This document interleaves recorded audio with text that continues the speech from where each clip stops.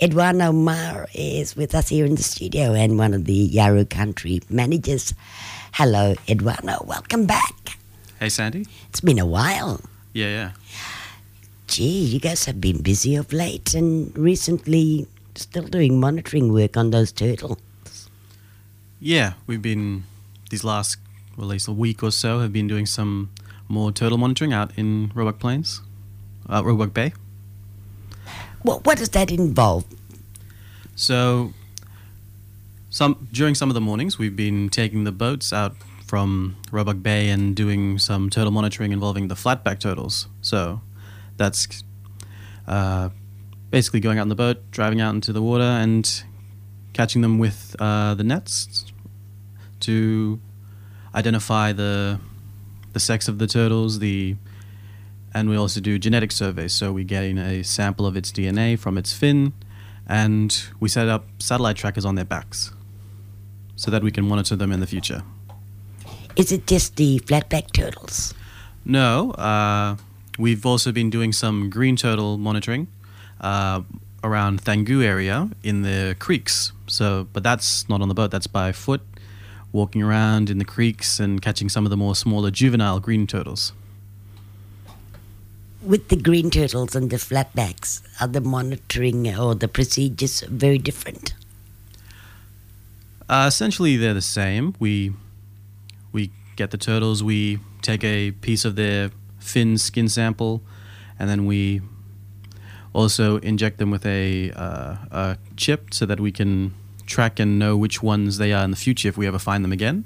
We tag them with an identification tag.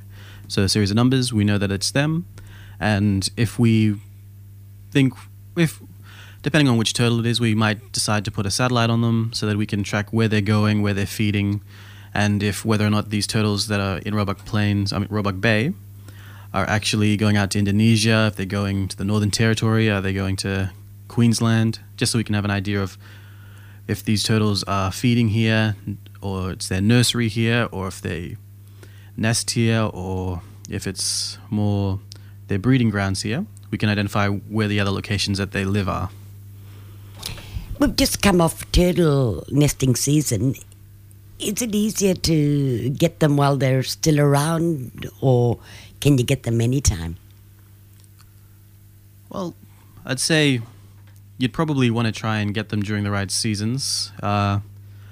It's a lot more... We tend to only get them during certain seasons. Otherwise, we're just going out there and we might spend days out there and not see any turtles at all. So it's better to just go during the right seasons to guarantee getting as many turtles as we can. Are they easy to find? I guess it depends on the day. You'd think in the days when you have clear weather and the waters are nice and smooth, you'll be able to see a lot more turtles, but it's actually harder to catch on those days. So when the winds are a bit more higher and the water's a bit rougher, we're actually able to get to the turtles more easier because they can't hear us from the boats. And we can catch them all. So what happens? You jump for the turtles old style, or how does that work with getting the turtles?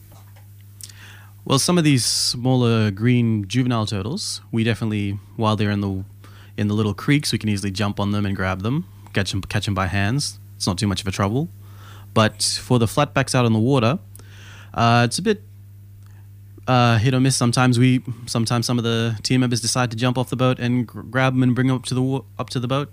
Otherwise, we use big nets, kind of like butterfly nets, to just scoop them up out of the water and have everyone pull them up.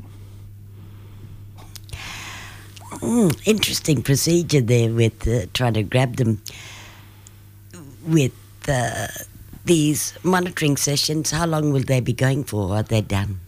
They're still going on this week, and they should be continuing until the end of next week as well. So the guys will be out in the water for at least, it's usually we spend maybe a 3-week period monitoring the turtles. Oh, that's a fair bit of time.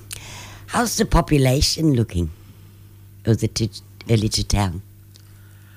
It's a bit early to tell, but we've gotten a fair bit of numbers of the green turtles, of the juvenile green turtles, in what I guess we'd call them the nurseries, because that's where are living when they're much younger. So there's a good population there. And it's a bit harder to tell for the flatbacks population when we're out on the water, just because it is the variant on how much we catch, but we do have a lot of sightings out on the bay. You're still using the stingray boat or the catamaran now these days?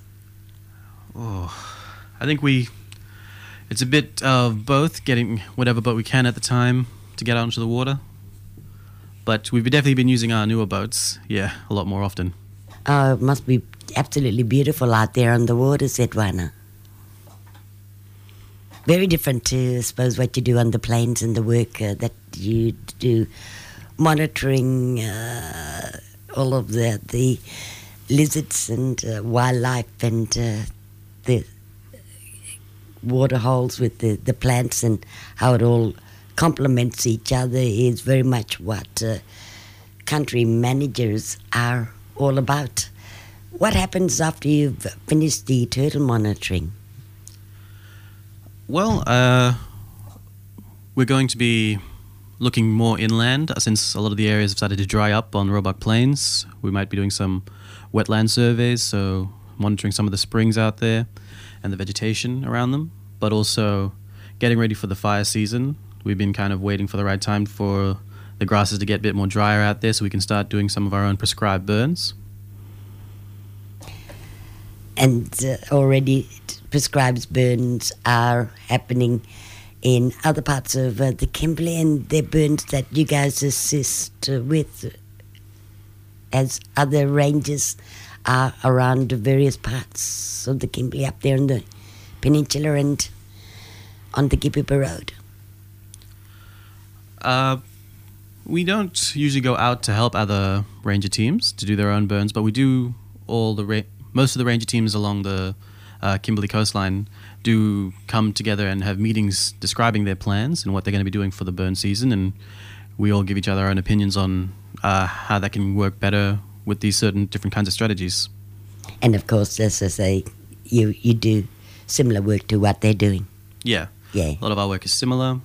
Some of Parks and Wildlife would have been doing some of their prescribed burns in town, but our prescribed burns would be happening out on Roebuck Plains, also working in correlation with what DFES would be doing with their aerial burns from the choppers. Yes, that time of year, fairly busy out there with a little bit of smoke haze in the air. Eduardo, I know you're fairly flat out. Thanks for taking time to pop in and talk. Yep, no worries. Lovely to see you again.